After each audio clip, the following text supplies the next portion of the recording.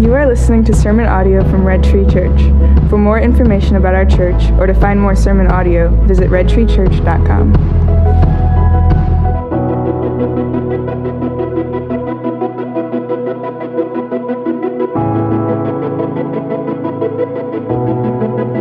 Morning, church. We're jumping today back into the Gospel of Mark. If you guys don't know, we've been going through the Gospel of Mark verse by verse for a long time, since the fall, and we took a break at Easter. So we stopped on Easter Sunday, and then we did a little mini-series. All our churches hit pause on Mark for a month, essentially, and kind of did our own thing, which, on a side note, I would strongly suggest you go check that out. You can listen to Mid-City's series on gospel worship, and you can listen on the app. You can listen to our series on gospel reconciliation on the app, and you can listen to the Gatherings series on gospel marriage on their website, thegathering.india? I don't actually know. I should know that. I think it's .in. I think it is. Anyway, that's going on. So check that out. But we're back in the Gospel of Mark, and if you're the sort of person that cares about this sort of thing, you'll notice we kind of changed the visuals that we're using around the book of Mark. And the reason is this: we want to give, and this is a long enough book that we want to give different sections of it different emphasis. And so when we started Mark, we really grabbed a hold of this phrase in Mark 1:1, this idea of the beginning of the gospel, right? And we talked about what was the genesis of your experience of God's work in your life, the redemptive gospel work. When did you begin to feel the beginning of that? And we talked through kind of the beginnings of Christ's ministry, his invasion into this broken and cursed world, and the new and beautiful and freeing and exciting things he was declaring to the world around him. And now we're at a point in Mark where his ministry is really established. The message he has, the things he's doing are very clear-cut at this point. And we're going to kind of transition our focus a little bit. We're using this phrase, toward the cross, to talk about this section of Mark. And the reason is this: essentially, as soon as you get into Mark chapter 3, Jesus purposefully and intentionally sets himself at such extreme odds with the religious leaders of his day that he's left no option open for himself except execution.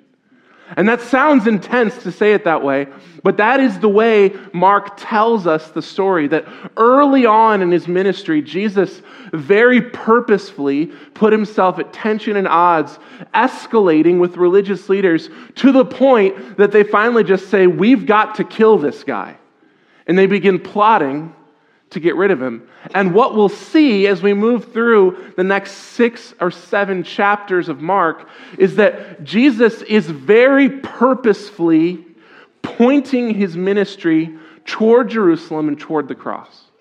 He understands even at this point why he's here and what he's doing, and we're going to see that with greater and greater intensity as Jesus begins to more boldly proclaim his deity, his power, the purpose of his time here on earth, and ultimately the purpose of the Christian life to pick up the cross and follow after Jesus. So we're going to see that escalate as we move forward. So today we're transitioning into Mark chapter 5. If you have your Bible, you can go ahead and turn there. If you don't have a Bible with you today, I would highly suggest you grab one of our house Bibles, because there is just something better about reading it than putting it on the app.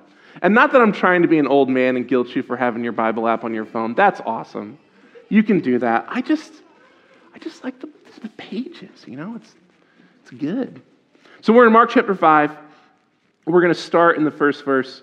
The first verse of the 5th chapter of the Gospel, according to Mark, tells us this: "They came to the other side of the sea, to the country of the Gerasenes, and when Jesus had stepped out of the boat, immediately there met him out of the tombs a man with an unclean spirit.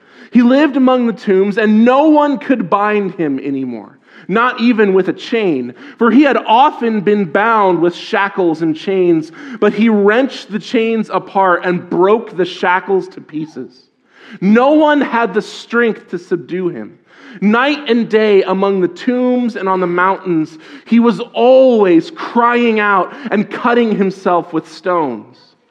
And when he saw Jesus from afar, he ran and fell down before him. And crying out with a loud voice, he says, "What have you to do with me, Jesus, Son of the Most High God? I adjure you by God, do not torment me." For he was saying to him, "Come out of the man, you unclean spirit." And Jesus asked him, "What is your name?" And he replied, "My name is Legion, for we are many." And he begged him earnestly not to send them out of the country. Now a great herd of pigs was feeding there on the hillside, and they begged him, saying, "Send us to the pigs, let us enter them." So he gave them permission, and the unclean spirits came out and entered the pigs, and the herd, numbering about 2,000, rushed down a steep bank into the sea and drowned in the sea. And the herdsmen fled and told it to the city and to the country, and people came to see what it was that had happened. And they came to Jesus and saw the demon-possessed man, the one who had had the legion, sitting there, clothed and in his right mind, and they were afraid. And those who had seen it described to them what had happened to the demon-possessed man and to the pigs, and they began to beg Jesus to depart from their region. As he was getting into the boat, the man who had been possessed with demons begged him that he might be with him. And he did not permit him, but said to him, "Go home and tell your friends, and tell them how much the Lord has done for you and how he has had mercy on you." And he went away and began to proclaim to the Decapolis how much Jesus had done for him. And everyone marveled. And this is the word of the Lord. So if you don't see it, this is like the Shocktober Spooktacular story of Mark. This is like Jesus' Halloween special, kind of the spooky story. And we're going to talk about that a little bit. But let me put us back in the context of the story. So if you recall, Jesus is doing his ministry in the northern part of Palestine in Galilee, which, by the way, if you're not super into Bible geography, congratulations, you're not a nerd. But you should be a little bit, because it actually illuminates the story a lot. And we're going to talk a little bit about that. If you have any kind of Bible you bought at a store, most often they have a couple maps in the back. And it's worthwhile when you're in a story like this that has a bunch of location names to actually look at the map and see where you're at. So, remember, Jesus' ministry takes place mostly in the northern part of Palestine in Galilee. It's this area, and you guys have heard this before, right? That under Roman rule, Israel, what was formerly Israel and Judah, is kind of separated into multiple sections. And really, you only have like a lot of pure, strong Jewish culture happening in the north and in the south, in Galilee and in Judea, and to some extent in Idumea below Judea. And there's Samaria in the middle, and we all know about how the Jews hated Samaritans and blah, blah, blah. But Jesus does most of his ministry in the north, around the Sea of Galilee. His home base is set up in the city Capernaum, which is on the shore of the Sea of Galilee. And most of what we've read about Jesus up to this point, in fact, everything except his baptism, has happened around the Sea of Galilee, in that area. That's where Jesus has been ministering up to this point. So you guys recall in our story that after John the Baptist was arrested, Jesus began to minister and to preach, and his message was simple: repent and believe, for the kingdom of God is at hand, right? He was saying God's doing something new. You can be a part of it. Stop whatever you're doing and just be a part of this new thing God is doing. And then Jesus begins to back up that ministry by doing miracles. He's proclaiming God's doing something new. He's bringing something new. You can be a part of it. And he shows the reality of that by healing the sick and raising the dead and casting out demons, and then preaching to anyone who will listen. And so he's gathered this massive mob of followers who come to hear him teach. And if you recall, kind of the immediate story behind this is one day Jesus gets up and he preaches to the mob from a boat. There's this actual place in the northwestern part of the Sea of Galilee called the Bay of Parables, where there's kind of this gravel beach inlet with these long, like these large kind of cliffs around it. And you can gather thousands of people on the beach. And if you get on a boat and get out about 100 feet, you can speak about like this with no amplification, and everyone on the beach will hear you. And so Jesus preaches to the mob from a boat. We read about that. He starts to preach to them in parables, and we spent time talking about why Jesus would center his teaching on parabolic ministry, right? This whole idea of who has eyes to see, who has ears to hear. And so he spends an entire day on the boat in the sun preaching to this group. And when things start to wind down, he's so exhausted that he turns to his apostles and he says, guys, I can't go ashore tonight. Let's head across the sea and let's camp out somewhere in a different town. Because he knows the minute his foot touches the beach, the mob's going to be around him. Heal me, heal my cousin, heal my friend, do this, do this, do this, do these miracles.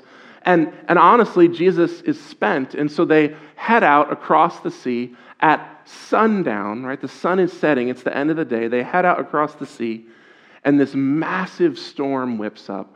And Mark presents this storm as literally demonic in power, as this supernatural storm that's threatening to kill them. Jesus is sleeping through it because he's so exhausted as the boat is sinking. Everyone's freaking out. They wake up Jesus. He stands up, rebukes the storm, and the very earth and creation and weather submit to Jesus' word, right? The storm calms, the sea is calm, and they continue to make their way across the sea with all his disciples kind of staring at him like, who the heck is this guy? And that's where our story picks up. They make it across to the other side. They land in the region of the Gerasenes, and this is part of the larger kind of province of Syria called the Decapolis.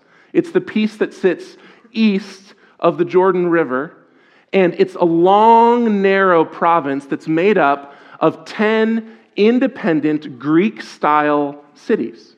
It's a very, very Gentile place. There's very little Jewish influence in the Decapolis. And it's really confusing if you look on your Bible map because all their cities start with Ger. Gerasa, Gerata, Ger. It's just poor choice of naming. But they land at the northmost region, the northmost one of these little cities, and we actually have really good archaeological evidence of where it's at, and it's really interesting. It's kind of a lot of cliffs and some limestone natural caves that were used as tombs, and then there's some kind of grazing area, and there's some fields that could be cultivated. It's a good area for settlement right along the beach, but the actual city was set back from the beachhead, as it were, maybe 8 or 9 miles. And so when Jesus and his friends land, when they get to the other side, keep in mind, it is night at this point, right? It's dark, it's spooky, right? You kind of the Scooby-Doo music playing in the background.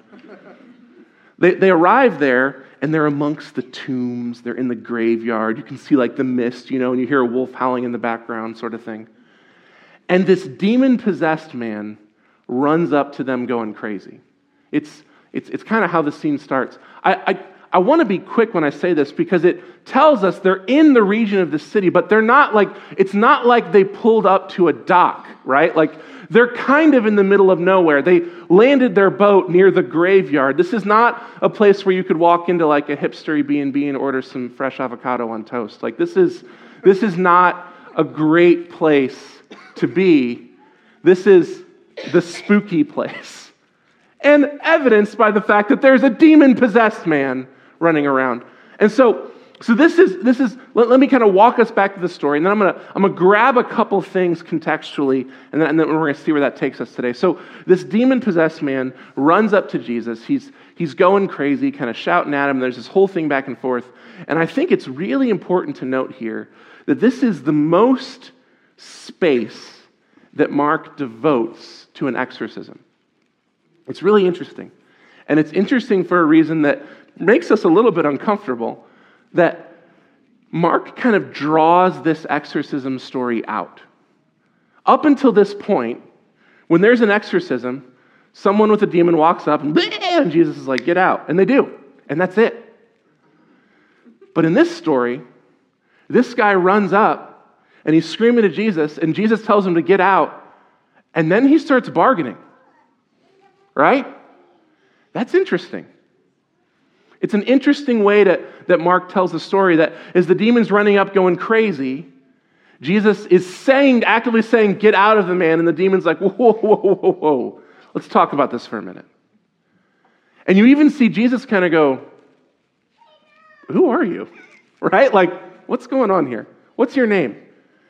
And that's where you get the drop in the story, where the demon looks at him and goes, well, my name is Legion, for we are many. And it's super creepy, right? But what he lets on is, I'm not just demon-possessed. There is a legion of demons that have taken residency in this man. There is an army of Satan present in this dude. That's intense. I mean, a legion, like talking multiple thousands of soldiers in a legion, like 5,000-6,000 soldiers. And this guy says, within me is a legion, Satan's army. This is who's come to meet Jesus at the shore. After his life and death experience, after his exhaustion, in the middle of the night where he's come to get rest, he gets on the shore and comes face to face with a detachment of Satan's army, right? It's intense. And look at the way they describe this man. This man is well known and living a tormented life. No one could bind him anymore. He had often been bound with chains and shackles, and he had ripped them to pieces. The language here is eerily reminiscent of the story we read a couple weeks ago of Samson, right? Where the Spirit of God rushes upon Samson, and all of a sudden bindings are like charred flax to him. And Mark kind of gives us some of that same imagery, that the spirits of the kingdom of Satan have come upon this man and bound him and owned him, and nothing can bind him, and he breaks chains and shackles, and he can't be controlled, and he lives wild out amongst the tombs, screaming and cutting himself, right? The image here is of a hellish existence, where this man is being tormented by the forces of evil that have authority over his person, over his body, right? It's a very grim scene. And Jesus tells him to get out, and it starts bargaining with him. What do you want? What do you want to do with me? Are you here to torture me? Don't torture me.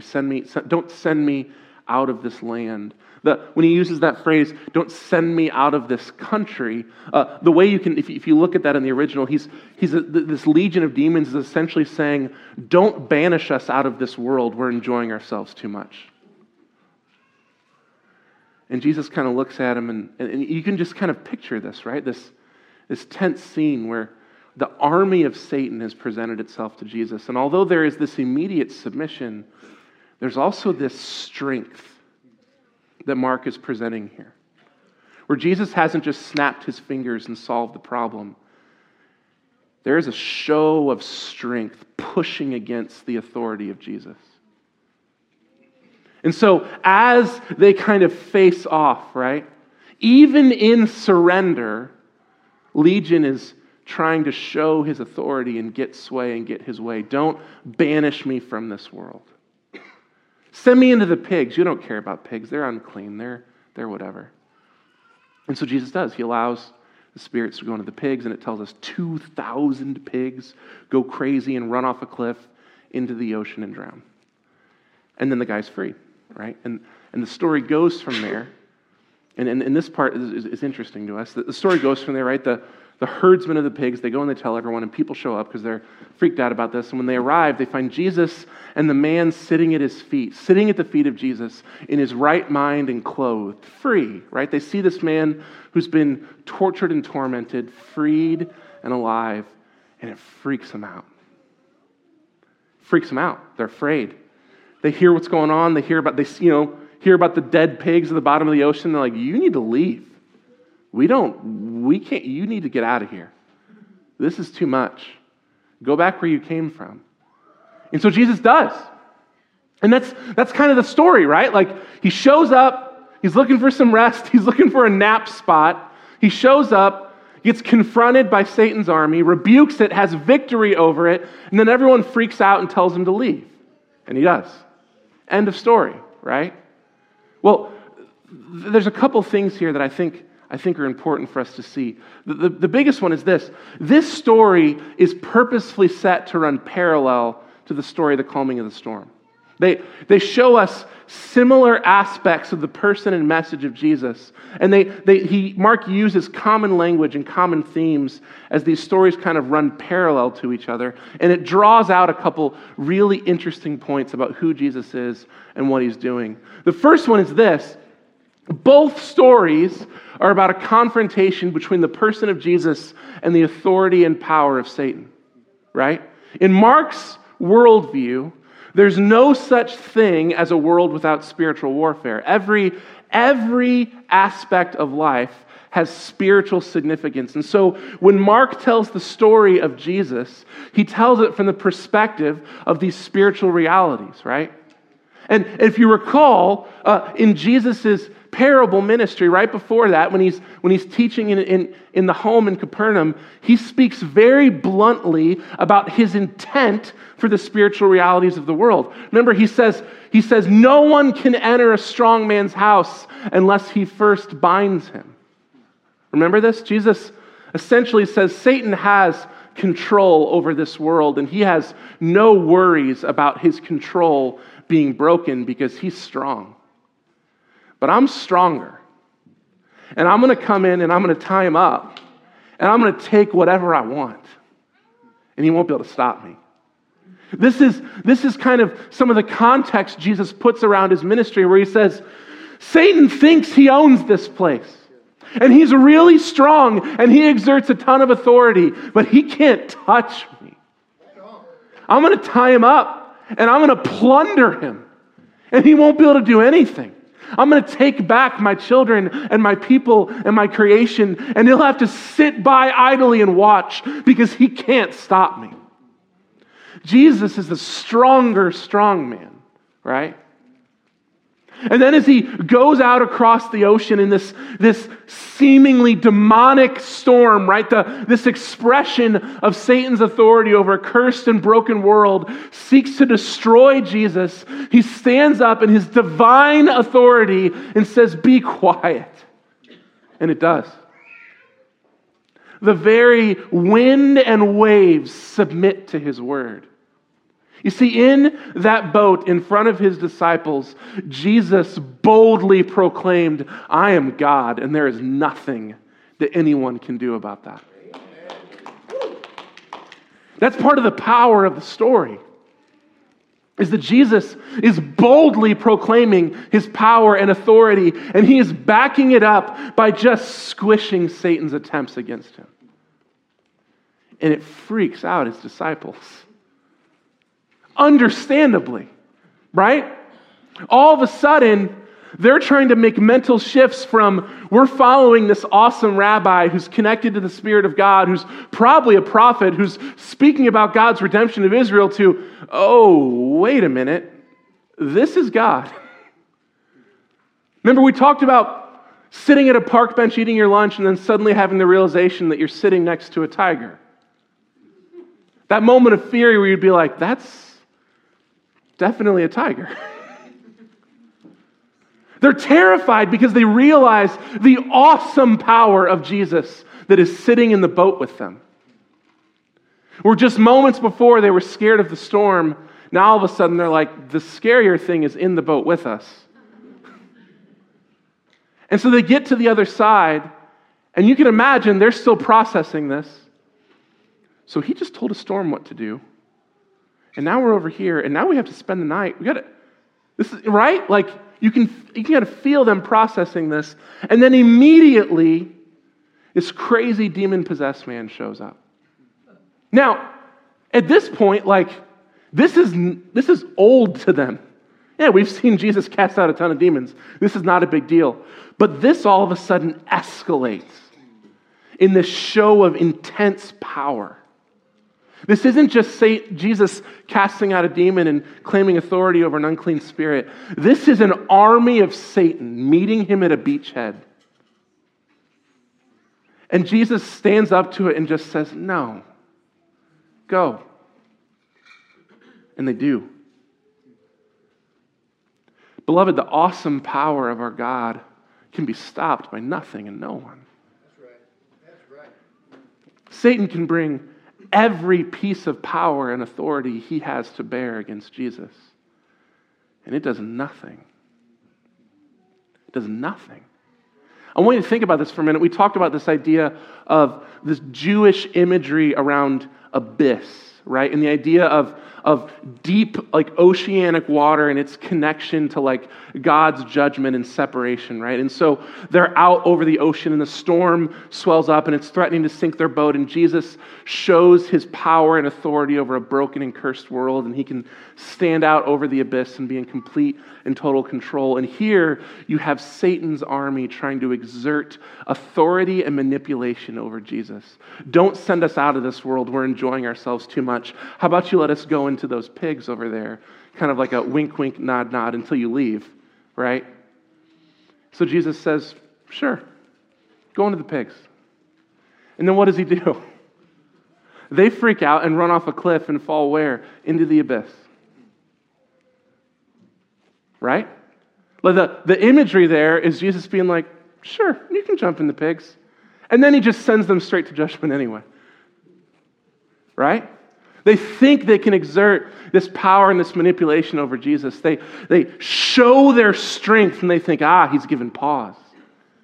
Now we have some power in this situation, and Jesus is just like, no, you don't. You can do nothing to me.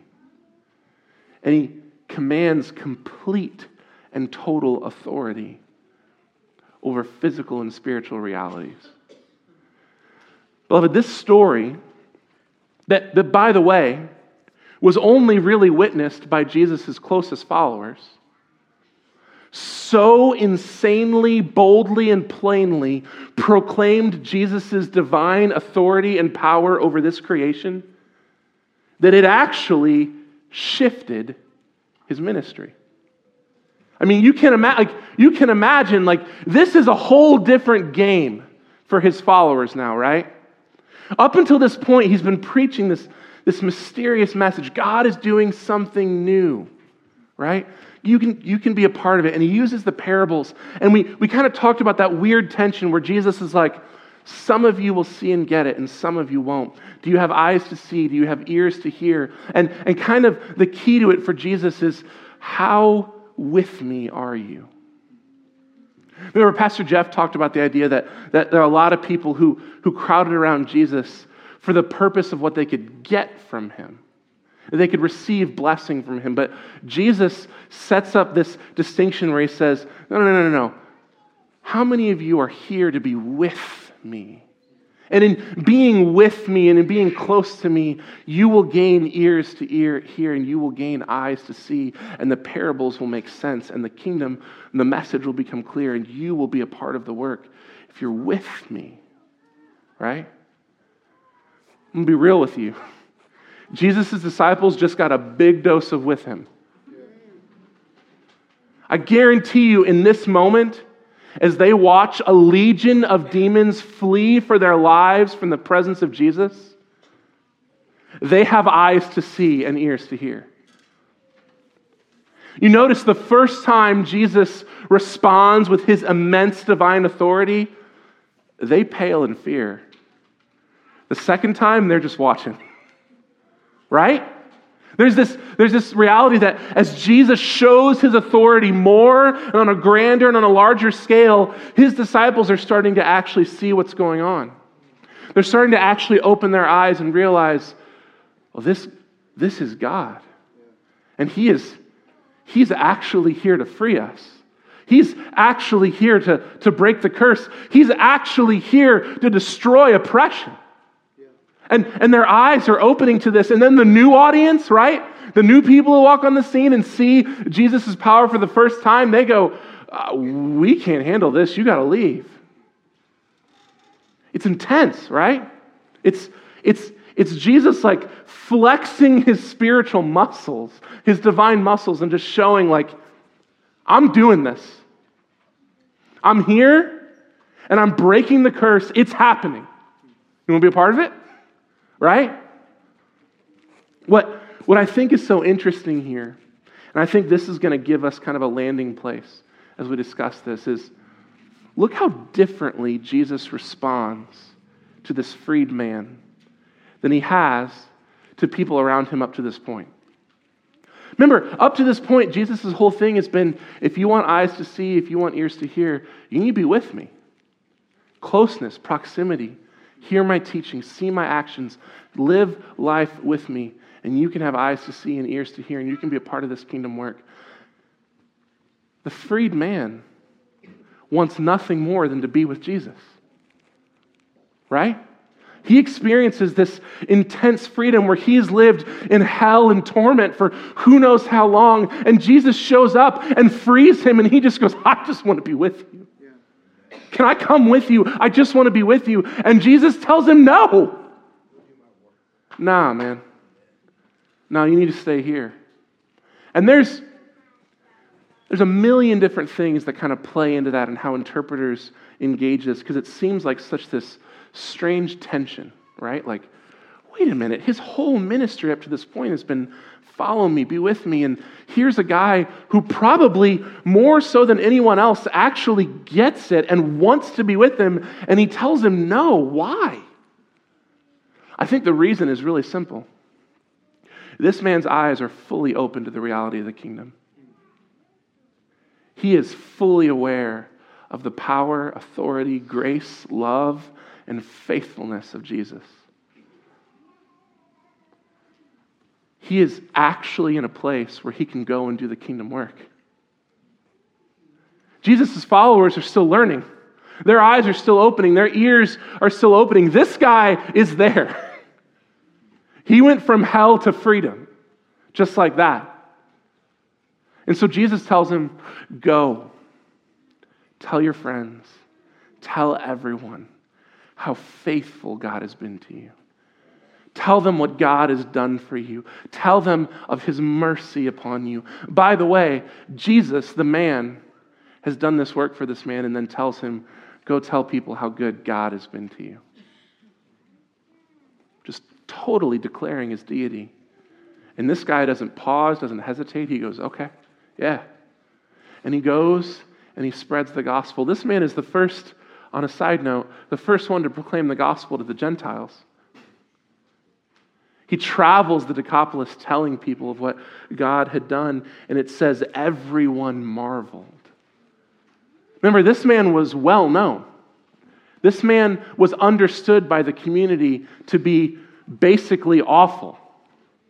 And here he shows up in his right mind proclaiming the excellencies and faithfulness of God. God has had mercy on me. He has freed me. He has made a way for life for me. I no longer experience oppression and weight. Like I'm living in freedom. And that's what God does. He's doing that. And people marvel at that.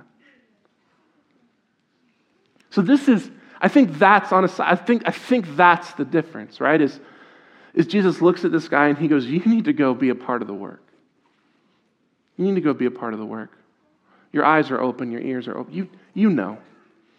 You need to go do the kingdom work. Join with me in this. This is going to be his message to his followers, basically for the rest of his time with them. Listen, guys, you get this now, so you need to do the work. You get it. You know what's going on. You need to go do the work. Go proclaim the excellencies of God. Go proclaim his faithfulness to you, his mercy upon you. Go. You know, your eyes are open, your ears are open. Go. Tell. This guy is ready to go and tell. So Jesus sends him. Doesn't allow him to stay with him.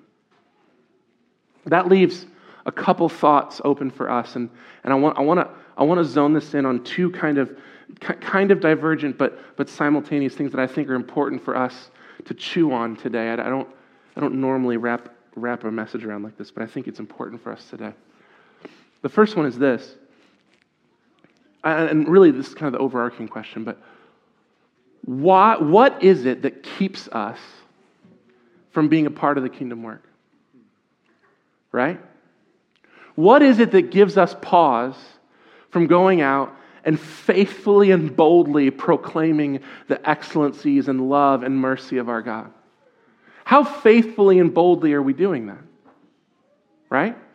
How much do our friends and family and coworkers know very plainly who God is and what He's done for us? And I don't say that to guilt you guys, because honestly, this is something that all of us have to chew on.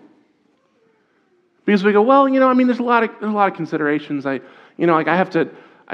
I'm too crazy at my work, I'll be isolated from people and I could lose my job, you need to build a relationship with people. You don't want to freak people out and make them think you're some kind of religious nut, and then they'll be closed off to the gospel. So you need to build relationship and friendship and have them. You need to have your neighbors over, and we work. And listen, that's fine. That's fine. But it still begs the question: how intensely are we part of the kingdom work? Because I'm pretty certain all of us, if we're gut level honest, would admit, well, I know it's important, and I'm even probably a part of it in places where I think I have authority or I think people will listen, but I'm not, running around the whole country like this guy, right? I think if we're all honest, we could admit that we know the value of the call to be a part of the kingdom work, and we believe that. But it's not like this all-encompassing thing for us. It's an aspect of our understanding of faith. But it's not everything. We're not giving all of our energy and person to the proclamation of the kingdom, myself included. I think it's worth asking ourselves why. And actually reflecting on that. Because we have a whole construct of reasons. We have a whole myriad of reasons why we're not given fully to that work. I have family to take care of. I have to do my job. I have to worry about relationships. I have to think about this. Yeah, we have a myriad of reasons. I think it's worth reflecting why we think those reasons outweigh the call to the gospel. That was awesome. It's worth thinking about that. I would suggest to us, I want to throw this out there, and this might just be something we need to think about. I think if we have pause in being a part of the work, it probably in some way is connected to the fact that we have forgotten the faithfulness of God. I think if we had an eyes wide open, ears wide open, unavoidable, in-our-face experience of God's power and love and faithfulness, that something about that would supersede the rest of our life. And I think it is worth giving pause and asking how clearly we remember His faithfulness in our life. This man had nothing between him and God's faithfulness. There was no blinder. There was nothing blurring the image. He was sitting at the feet of Jesus in freedom from oppression and torment. And he knew, this is it. This is God, and He has freed me, and I'm going to tell everyone. We have things that get between us in that. The worries of this world, the worries of our life, the worries of our flesh, good things and bad things that put up scenery between us and the reality of God's powerful, faithful, miraculous love on our part. And it makes that call just less encompassing in our life. So in a couple minutes, we're gonna close our time out. We're gonna have some time of worship and prayer. And in the beginning, I want to give you guys some opportunity to reflect on that. If you're in a space right now where you actually have some kind of mental roadblock between you and participation in the kingdom, I would beg you to reflect on God's faithfulness to you. His covenantal love for you, his dogged pursuit of you. Because, beloved, if you remember the faithfulness of God, you cannot help but be affected by it. And I just think that we have put too much scenery between us and the reality of God's goodness in our lives? I think we have, and I think it's evidenced by this story and the totality of church history. All of the church from this point until today, the people who have the least amount of junk cluttering the view between them and the faithfulness of God have the lives that are the most extremely given to the work of the kingdom. That is an unavoidable truth. And so if you find your devotion to the work of the kingdom cluttered or slow or pausing, I would invite you to take a few moments and clear out the scenery. And there's a second thing I want us to reflect on today, and that's this. Some of us, I don't think necessarily have a bunch of scenery between us and God's faithfulness. I think some of us have closed ears and closed eyes. I think some of us are in this space and we actually feel the weight of an oppressive, cursed, and broken world. And when I ask you what's keeping you from being a part of the work of the kingdom, something in your heart says, well, if I experienced freedom like that guy did, I would. But I haven't. I want to throw this out there. We can read the story of Jesus calming the storm, and it can become this beautiful mental picture, right? And we can think of the storms that hit us in life when circumstances get heavy and weighty and things in life just are hard and painful. And we can go, yeah, Jesus has authority over this world. But beloved, I would encourage you to understand this. The storm that is raging inside this man's soul is so much greater and the storm that was experienced on the Sea of Galilee.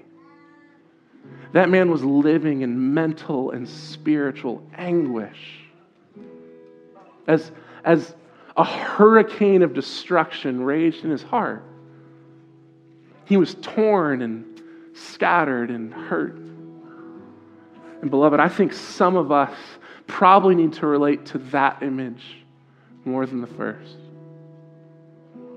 I think some of us sit in this room and when we think about our own souls and there's the calmness of our mind and the way we engage the world and the way we think about our relationships and our friendships and our family and our own person, words like confused and storming and chaotic would come to mind.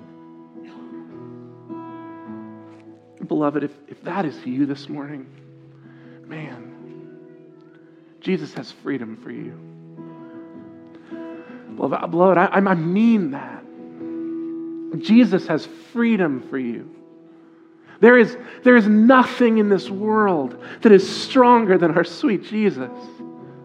He is the stronger strong man. He steps into your life and he grabs a hold of every aspect that Satan has twisted into you, whether it's your own flesh telling lies to you and bad habits and destructive things that have grabbed a hold of you or injustices people have done to you and things you've experienced. Every way in which this cursed and broken and dying world has distorted your soul, he grabs it and he owns it.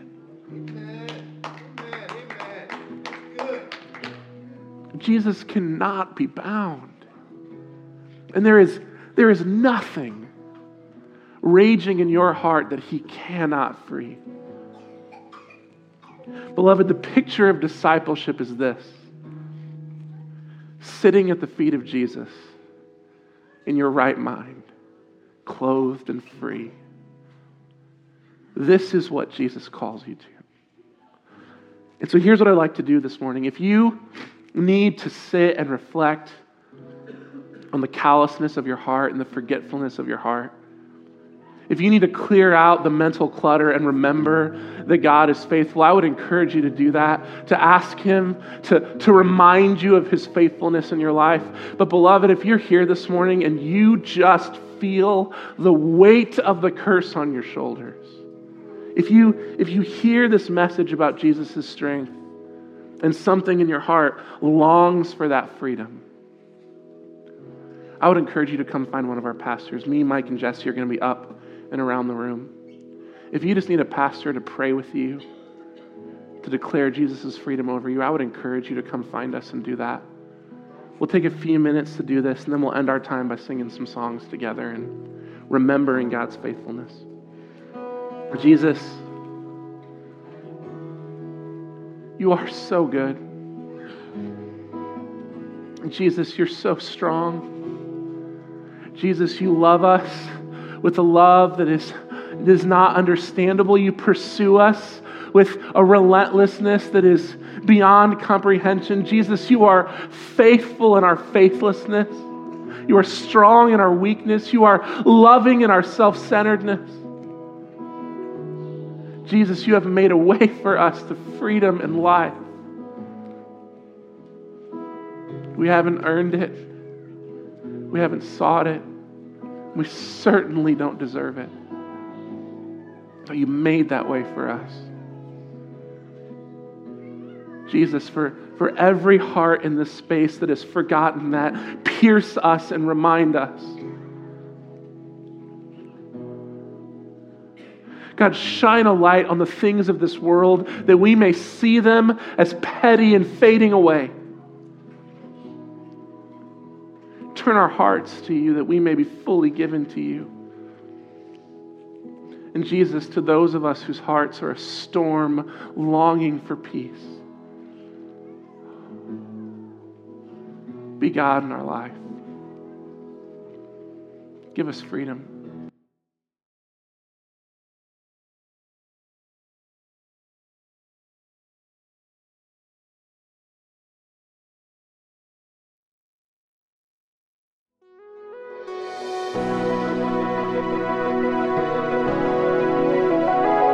Thank you for listening to this sermon from Red Tree Church. Visit redtreechurch.com for more information.